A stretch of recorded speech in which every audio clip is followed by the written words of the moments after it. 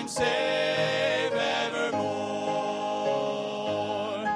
I yielded myself to his tender embrace, in faith taking hold of the word.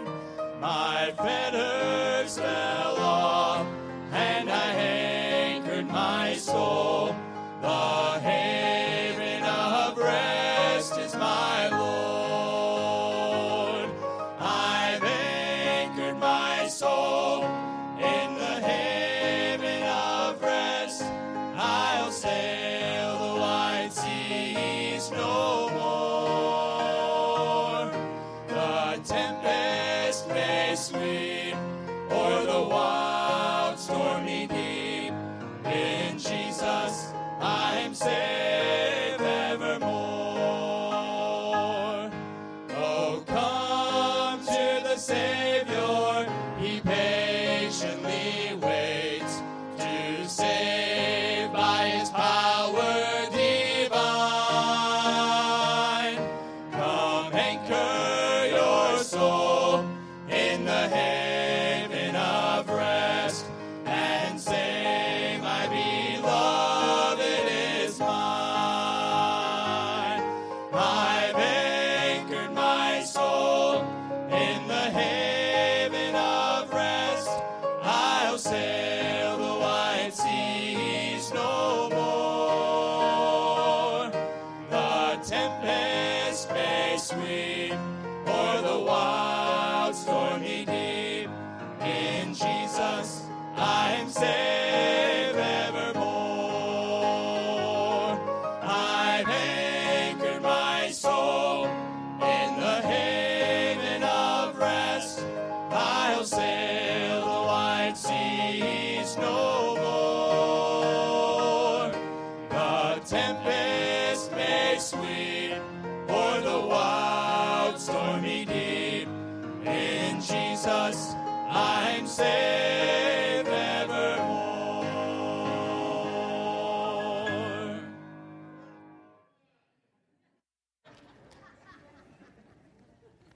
Yeah, that was good. Amen. Well, wonderful. Wonderful. The haven of rest. Isn't that good? Boy, I tell you, I hope you found the haven of rest. Amen. He's my Lord. Amen. That's good. Take your Bible, turn over to the book of Samuel. First Samuel chapter 1. 1 Samuel chapter 1. We're just going to start there. We'll read a few verses along the way, but I was sharing with the singles this morning that there's children, when children pray, they see and hear things a little differently than we do. One child says, "Our Father who does art in heaven, herald is thy name." Herald is thy name? Okay. A little boy was overheard praying. He said, "Lord, if you can't make me a better boy, don't worry about it. I'm having a real good time like I am." Another 4-year-old said, "And forgive our trash baskets as we forgive those who put trash in our baskets." Yep. I don't know. So anyway, hopefully your prayers are a little bit more sophisticated, but nonetheless, just that we pray is important. Amen? And they'll learn along the way. 1 Samuel chapter 1, we're going to read about a certain man by the name of Elkanah. And Elkanah had 2 wives. He had a wife named Hannah, and he had one named Peninnah. And Peninnah had children, and Hannah didn't. Hannah, not having children, along with the fact that Elkanah favored Hannah over Peninnah, it fueled an inter-family feud. And that inter-family feud created a lot of tension in the home. And probably that's one good reason to have one wife and not 2. But there was a real problem here. Notice in verse 6, the Bible tells us here that it says, "And her adversary also provoked her sore for to make her fret, because the Lord had shut up her womb." The passage is talking about Peninnah, the other wife, and it's referring to her as being Hannah's adversary. Now, that should be significant to each of us as we understand that Satan is described as our adversary. And so this is a real grave situation. It's a difficult situation, to say the least. Now, Peninnah would go along the way and kind of harass and make fun of Hannah. And, boy, I tell you, poor Hannah, she had a burden and a desire to have a child like nobody's business. And, again, it didn't matter what her husband tried to do. It was never enough because in her heart, she really wanted a baby. That's what she wanted more than anything else. And so one day, while praying at the temple in Shiloh, Hannah pours her heart out to God. Look at verse 11. The Bible tells us there, and she vowed a vow and said, O Lord of hosts, if thou wilt indeed look on the affliction of thine handmaid and remember me and not forget thine handmaid, but wilt give unto thine handmaid a man-child, then I will give him unto the Lord at all the days of his life, and there shall not a razor come upon his head. Now again, that's not an endorsement to let your boy's hair grow out.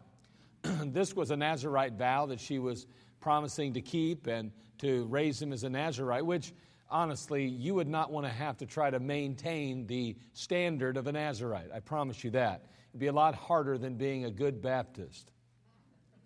Okay? Or being a good Christian. I really don't think there should be a difference. But nonetheless, the fact is that this standard was a standard that you could look at. I mean, remember we have someone else in the Bible that we read about often, Samson, who at some point had this going as well. And remember, he cut his hair off and there was a real problem. But the fact is that here in this particular case, she's making a vow again. And saying basically, I'm going to raise this child and nurture and admonition of the Lord. And we're going to see that she's willing even to share him and give him over to the Lord's work. So she prayed, she wept, and she just laid her heart out to God. And Eli the priest was taken by that prayer. So much so, he watched what was going on, and he thought to himself, this woman is in real distress. She's really broken up about all of this. I wonder if she's not actually just drunk. She just seems so out of it, seems so uncharacteristic. I have watched a number of people pray, but she just seems to be over the top, if you will. Well, God would reward her ultimately and provide her a child. And she would name that son Samuel. And Hannah would keep her vow as well. So God gave her a child, and she turned around and, after weaning her child, took him to Shiloh and presented him to Eli the priest. And that's kind of where we arrive at our text. Look in chapter 1, verse 24, and we're going to read through verse 28. She's literally going to hand her child over to this priest to raise. She's going to give her child over to the Lord. She said, if you give me a child, I will in turn give him back to you. And we read in verse 24, and when she had weaned him, she took him up with her, with 3 bullocks and 1 ephah of flour and a bottle of wine, and brought him unto the house of the Lord in Shiloh. The child was young. Now, in those days, they weaned children a lot later than they do now. It's important to realize this is not just an infant. This is not just some child that's 6 months or a year. You know, this is not some child even that's probably 2 or 3. The child's probably at least 5 or 6 years of age at this point. I know that sounds a little crazy to us, and you know, we've got a movement in America to try to make breastfeeding popular and acceptable in public and all of that. But in those days, I'll be honest with you, the people would breastfeed their children all the way up into their young years. And to us, that seems a little bit weird and crazy. But I guess if you were as poor as they were in many cases, if you were in a situation like they were, you didn't have the comforts that we have and things, maybe it would be something of a necessity more than it was a convenience, if you will. more of a necessity than it would have just been something to do along the way. So anyway, that's what we find. So now Eli's a young boy now, and here he is being presented to Eli. And we notice here in verse 26, and she said, O my Lord, as thy soul liveth, my Lord, I am the woman that stood by thee here, praying unto the Lord. For this child I prayed, and the Lord hath given me my petition, which I asked of him. I wonder, have you ever had an answer to prayer? I mean, have you ever had an answer to prayer that you knew had to be all God? Amen. Well, she certainly did, didn't she? And she goes on to say, For this child I prayed, and the Lord hath given me my petition, which I asked of him. Therefore also I have lent him to the Lord. As long as he liveth, he shall be lent to the Lord. and he worshiped the Lord there. Her most precious possession in the world was committed to Eli, Samuel. Her most precious possession. What a step of faith by this woman of faith. Would to God that we would commit our most precious possessions to God, and even our very children. Samuel is just a young lad at this point, and Eli sees the boy, and yet, let's be honest, Samuel's just like any other boy. The truth is that there's nothing special, there's nothing unusual about him. Eli looks at him and says, well, there's a boy. Okay, good. I get it that he's an answer to prayer. I understand that in this woman's eyes, he's somebody special, but he seems like a normal boy to me.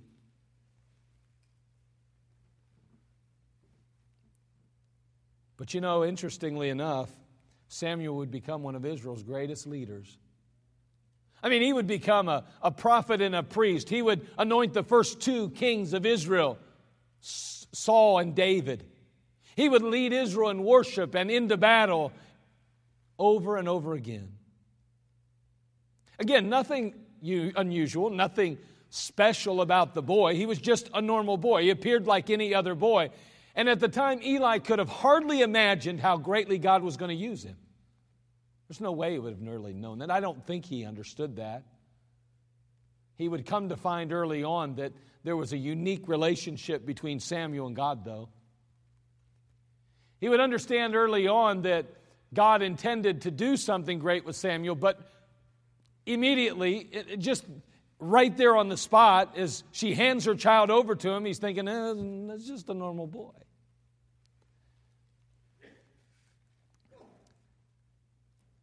I think the same's true concerning us with our children sometimes. It's the same with us concerning our Sunday school class or the nursery or the bus kids. I mean, there's no way that you and I could ever really know what God's full potential for any of them it really is. And as a result, the truth is, like Eli, we can't afford to ration our efforts. We can't afford to ration our investment in certain people. Instead, we got to give our best to each and every one every time.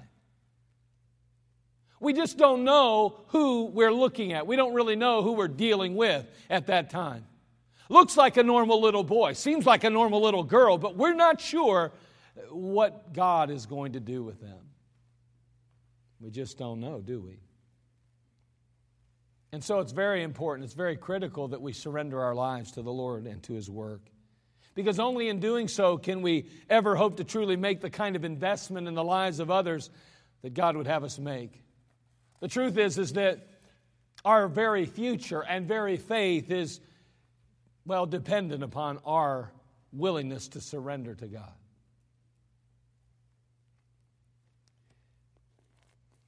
Hannah gave her best. She gave the most precious possession she had. She commits this child to Eli. And to Eli, he's just another boy. But unbeknown to him immediately, this would be a great child, a great man, and one that would ultimately change the history and course of not only Israel, but the world.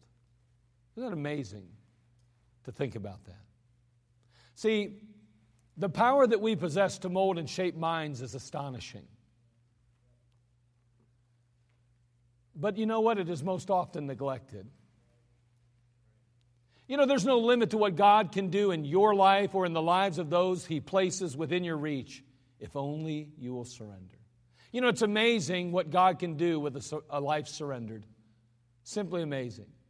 I read about a little 14-year-old boy, a country boy. He knew nothing about the Bible, nothing about the teaching of the Word of God. He found himself seated in a little room at the Cedar Creek Baptist Church outside of Louisville, Kentucky. There, a little Sunday school teacher by the name of Miss Daisy Hawes stood in front of her class and told her children about Jesus Christ, who was the life.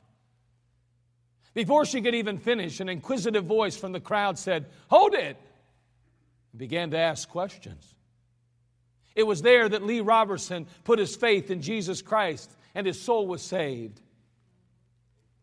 There at the Cedar Creek Baptist Church outside of Louisville, Kentucky, a seemingly insignificant encounter took place that day.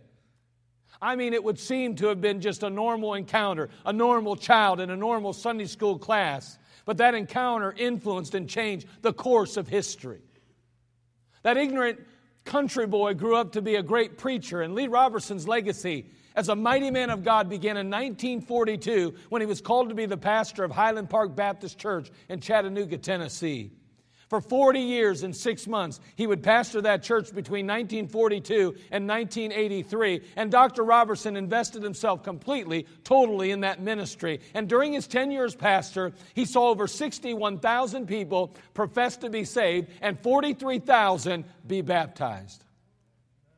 It would be during that time as well that he founded the Tennessee Temple Schools, which ultimately trained thousands of young men and women, and they're around the world preaching, proclaiming the gospel to this day.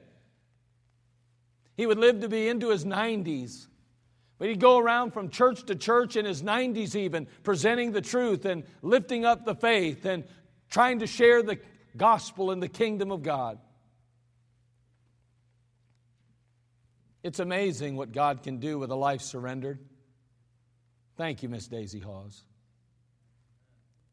Thank you for taking seriously your Sunday school class. Thank you for not assuming that that small little group of boys would amount to nothing. Thank you for studying and preparing like you ought to and readying yourself for the next encounter with a young boy. You know, He can do the impossible with your surrendered life too. See, throughout history there have been those untold thousands that have been instruments of change in our culture and our world. I mean, their investment in others have salvaged lives and rescued the perishing and ultimately turned nations to God. There have been people who have given their best and have truly a life surrendered. It's often thought that those that make the most significant and greatest impact or change in the world in which we live are those that are best and well known. But the truth is that it's usually the obscure man or woman. It's that person that's just simply a Sunday school teacher or a mom or a dad or some obscure teacher or a forgotten soul winner. They make the greatest impact of all. It's amazing how you remember that teacher in school or that Sunday school teacher at church or maybe a pastor or maybe some other leader that invested in your life. It's amazing the little encounters that we have and how they impact our life so significantly.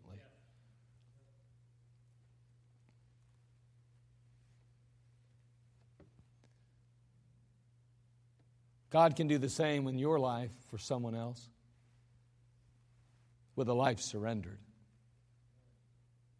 On his 17th birthday in 1854, a young man went to Boston to seek employment.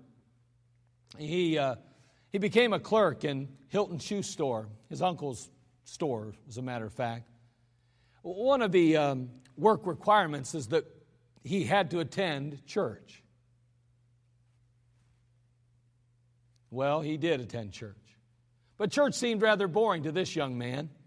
But fortunately for him, there was a faithful Sunday school teacher who continued to encourage him along. One Saturday, on April the 21st, 1855, his teacher, Edward Kimball, walked into the store and he found the young man wrapping shoes. He said, "I want to tell you how much Christ loves you." After some time in the Word of God, that young man knelt down there in that store and received and accepted Christ as his Savior. How many times had his teacher shared that message with others? How often had he taken the time to visit or make a call? What may have seemed like just another encounter with a 17-year-old would later prove to be one of the most significant encounters of the 1800s. For D.L. Moody would go on to start and pastor the famous Moody Church in Chicago. He would evangelize both Europe and America. He'd see as many as 1 million people come to Jesus Christ throughout his ministry. Many have spoken about D.L. Moody, and have noted how he shook 2 continents for God. You know, it wasn't that unusual that he would speak to as many as 20,000 people at a time.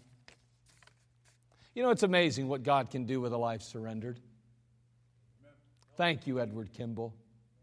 Thank you for being a teacher that wouldn't just simply give a lesson, for being a teacher who prepared in class but also made sure he reached out after class, who went and visited his students, who tried to encourage them and lift them up, who took the next step, went the extra mile. It's amazing what God can do with a surrendered life, a life surrendered. After searching for salvation and the peace of eternal life for some time, a young man of 16 years of age was on his way to, yet another church service, seeking answers. He started off that particular morning with a destination in mind, but when he could go no further because of the horrible weather that he encountered, he finally turned into a primitive Methodist church that was on his way. In that particular chapel that night, there were just probably a dozen or so people present. The minister himself never even made it to church because of the snow that had accumulated and the horrible weather that there was outside. There, a poor man, a shoemaker, a tailor, or something of that sort, went up into the pulpit to preach. He was obliged to stick to his text because he simply had nothing else to say. He really didn't know anything else to say. But he turned to a text in Isaiah 45:22, and there he preached, "Look unto me, and be ye saved, all the ends of the earth." He was uneducated. He was unrefined. He couldn't even pronounce some of the words. But that didn't really matter that night. Because that 16-year-old would never be the same. He was gloriously saved. Who was that boy? Well, it's been suggested that Charles Spurgeon was the greatest preacher this side of the Apostle Paul. He began preaching at the age of 16. At 25 years of age, he built the famous Metropolitan Tabernacle that seated 5,000 people. Do you know it was never big enough? From the very start, it was never big enough.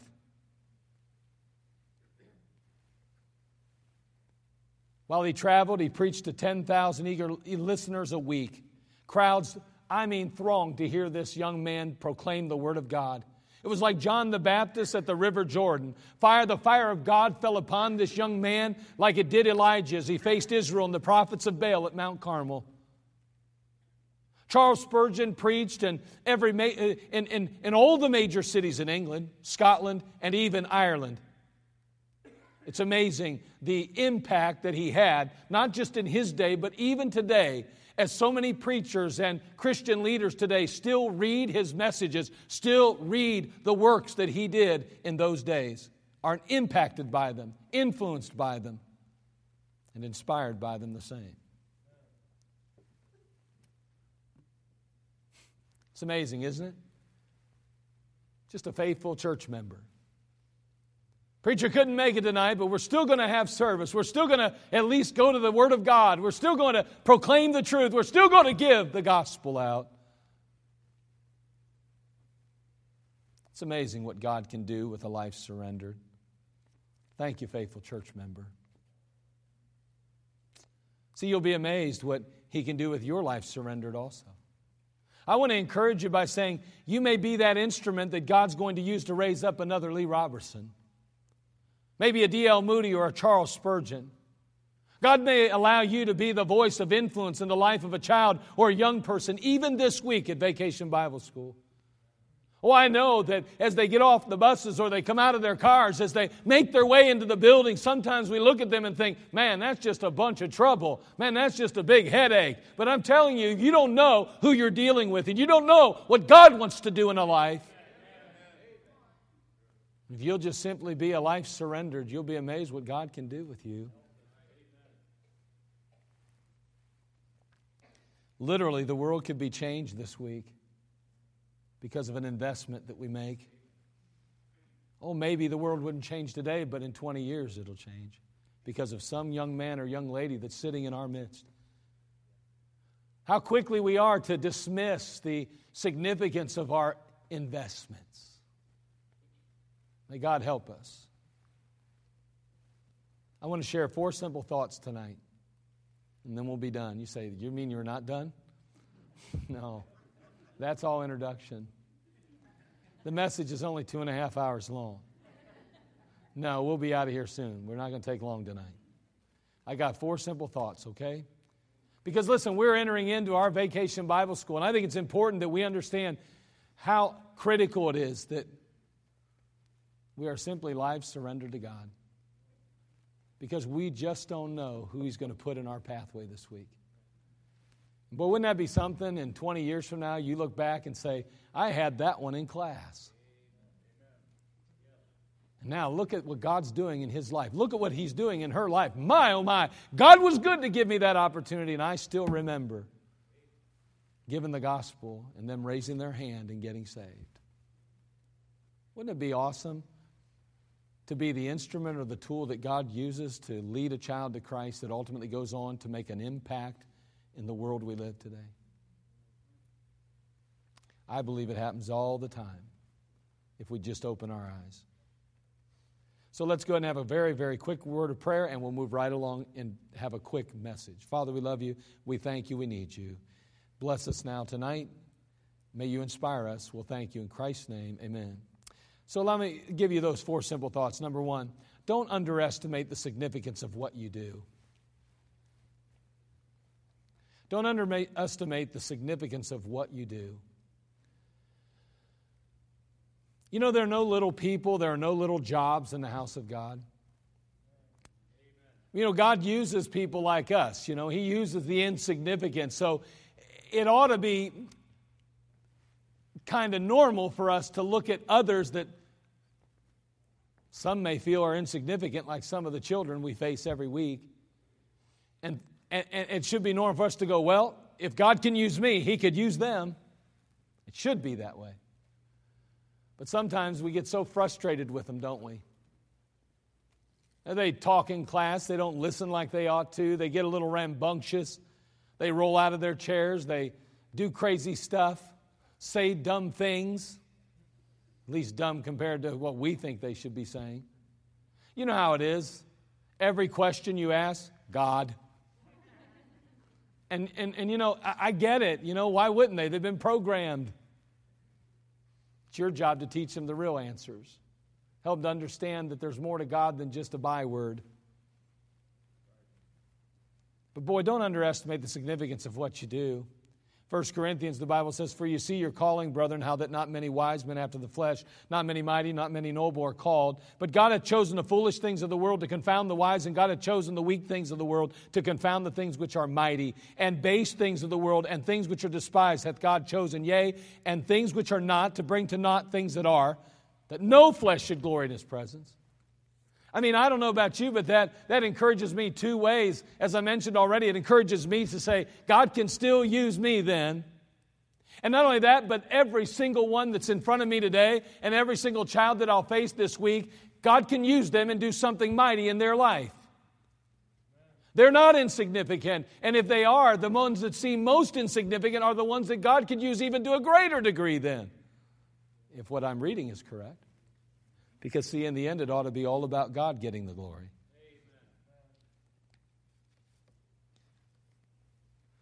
God uses those that are considered weak, foolish, base, despised to accomplish His purpose. That means that He can use you to influence and even raise up a giant in the faith.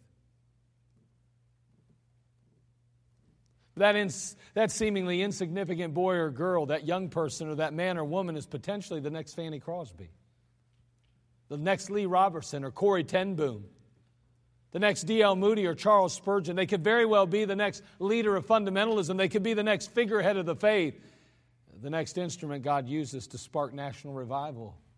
Boy, we know we need that. I'm just saying, we need to be very careful that we don't take this lightly.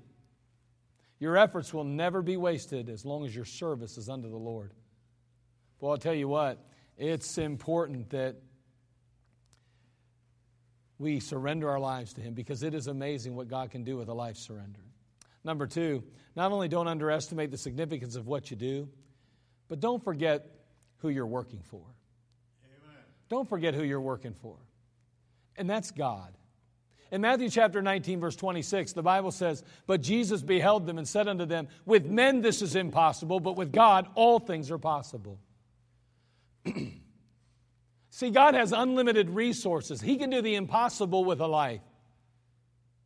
He's only begun the work. He's not finished with the work. The Bible tells us, being confident of this very thing, that He which hath begun a good work in you will perform it to the day of Jesus Christ. Listen, these young children and these young people that we'll face are very impressionable. And I want you to know that God can do wonderful things in their lives if we will just give our maximum efforts. And I know God can do it without us, but the truth is He allows us to be a part of it, and we ought to count that a great privilege. It's so sad if we're not careful. I mean, we walk down the streets in America, and if you're not careful, I know I do this, and I have to be careful with this, but I see people, and the way I see them is how I view them from the outside. I don't give them a chance, maybe, depending on how they look on the exterior. And the truth is that is not how God sees people. God sees people on the inside. He sees them for their full potential. He sees the Gideon and the fearful person that's hiding from the enemy. You know what I'm saying? That mighty man of valor, that's what God sees sometimes when we're cowering behind, hiding from the enemy.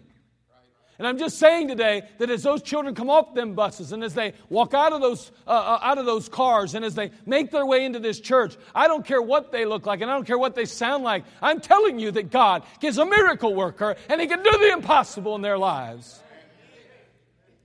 But it's going to take a life surrendered. You just don't know what God wants to do with one of them little kids. I'll tell you what, I believe that Eli was ultimately shocked at what God ultimately did with Samuel. I kind of wish he could have lived a little longer to really see him fully be used. Number three, not only don't underestimate the significance of what you do, don't forget who you're working for, God. But don't forget that this work is an eternal work. Again, there's so many things that we invest our time and our efforts in life.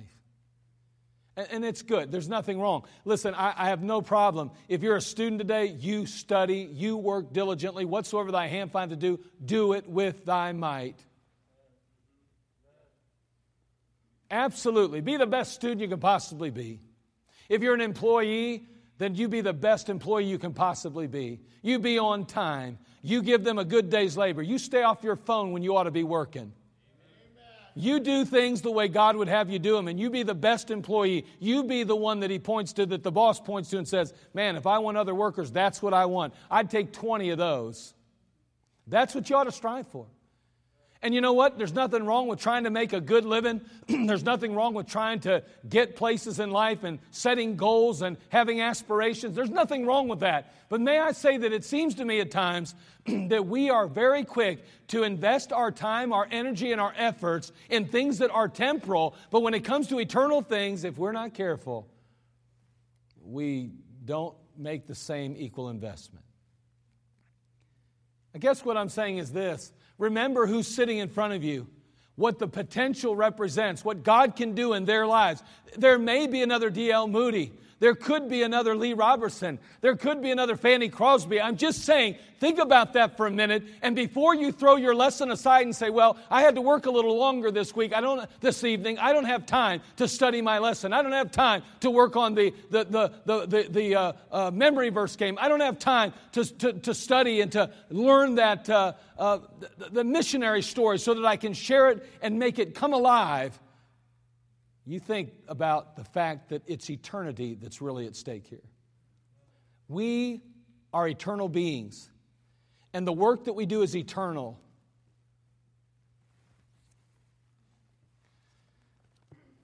2 Corinthians chapter 4, verse 8 says, while we look not at the things which are seen, but at the things which are not seen. For the things which are seen are temporal, but the things which are not seen are eternal. I know that sounds like a bunch of words and crazy, but the bottom line is if you can see it, it's probably not eternal. What is it that you and I work so hard for? The things we see, things we touch, the things we can feel. Want to be sad one day if we get to heaven and find out that we gave our very best all the time to the things we can only see, hear, and feel, touch, the temporal? And for an eternity we'll regret not giving our best to eternal things? I don't know. Listen, this week, don't forget that the work you're doing is an eternal work. Don't get discouraged and don't get burdened down by the fact that it takes extra time and extra work, and it does. Remember what you're doing, who you're working for. Remember the potential that it has. Remember that this is an eternal work. And finally, as we close this out, don't ever doubt that payday's coming. Don't ever doubt that payday's coming. In Galatians chapter 6, verse 9, the Bible says, "And let us not be weary in well-doing, for in due season we shall reap if we faint not." Man, I mean to tell you, I don't know about you, but I like to see instant results. Now, I'm not an instant potato guy at all. If you ever have me over to your house, I'm just going to say this, please don't give me instant potatoes. I mean, I'll eat them and I'll pretend I love them. I won't lie. If you say, "How are those?" I'll say, "Creamy." But I'm going to tell you something right now. I'm not going to lie, but let me tell you something. I'm not an instant potato guy. And I like the real thing. I don't even mind a few lumps in them here and there. I'm okay with that even. My wife sometimes she'll say, "Oh man, my potatoes are lumpy." I'm like, "Hey, they're great." She's like, "Oh, they're not. They're lumpy. They're lumpy." I'm thinking, I don't care. They're real. I like them. And as much as I want to see results right now, I have to remember that may not be the case. But God is keeping good records. And every single prayer offered, every scripture read, passage studied, soul witnessed to, deed done, and word spoken will be rewarded in the end. 2 Corinthians 5:10, the Bible says, "For we must all appear before the judgment seat of Christ, that everyone may receive the things done in his body according to that he hath done, whether it be good or bad." I mean, every single one of those children that we share the gospel with, every one of the teenagers that we open up the Word of God to, is one for whom Christ, the Lord Jesus, died. And He wants to do a miraculous work in their lives. And you know, where God is, there's always hope and there's always unlimited potential. I don't know. I guess what's gotten me through life so many times in the ministry is that I always believe there's still hope for people. When practically speaking, I look at situations and I can nail it and say, boom. I won't let myself go there most of the time. You say most of the time? Yeah, most. I just know that with God, nothing's impossible. I realize that if a switch would flip, things could be totally different in their lives. And I just trust the Lord to do something. I believe that when I look out over a crowd of little kids or teenagers, and there's that teenager or kid that's continually giving me a problem, I continue to believe that God's still a miracle worker. And that if we can just get a hold of that little boy or girl's heart, it'll change their life. Don't become weary in well-doing. Yes, at times you're going to have to maybe alert someone to the fact that you have a child that's disrupting the whole class.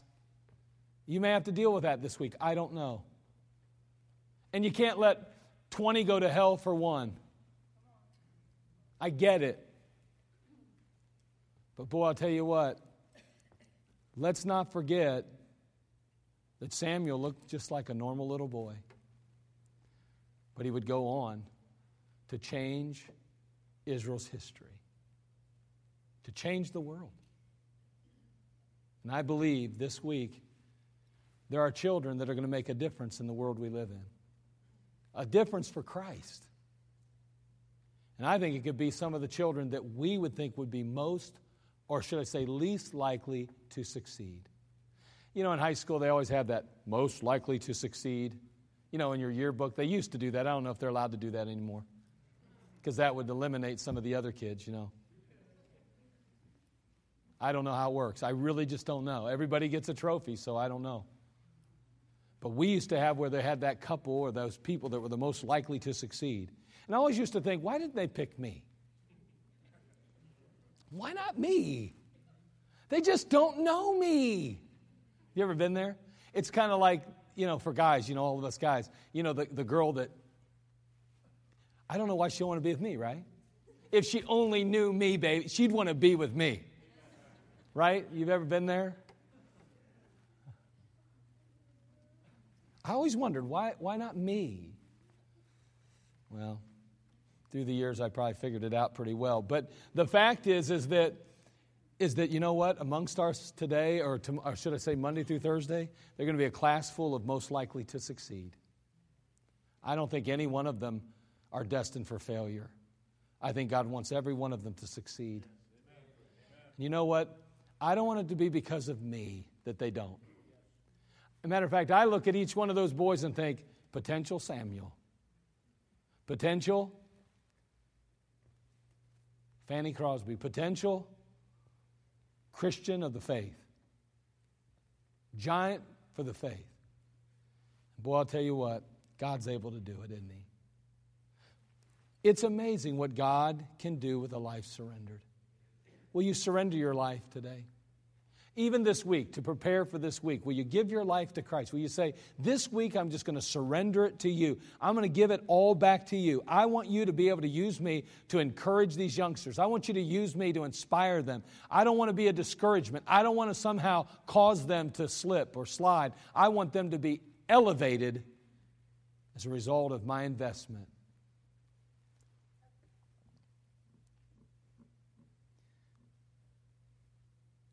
It's amazing what God can do with a life surrendered. Will you surrender your life? How important is that? Maybe you're lost without Christ today. You've never even trusted Christ as your Savior. And I say it that way because you're missing out. You don't have a clue what you're missing out on yet. And it may seem as though it's a tremendous sacrifice to come to the Lord. Because your life will change, because certainly you can't trust Christ and go on the way you're going. I know you understand that someone that moves in that's so big is going to change your life. He is. But let me tell you, you're not going to miss out on anything by receiving Him. You're only going to gain. He'll only spare you the hurt and the heartache that the world's going to ultimately yield and that Satan is looking forward to in your life. Won't you come to Christ? Won't you receive Him today as your Savior? Won't you settle your soul's salvation and then get on the road to inspiring and influencing others for Him? Father, we come to You. We thank You again for this time together. We ask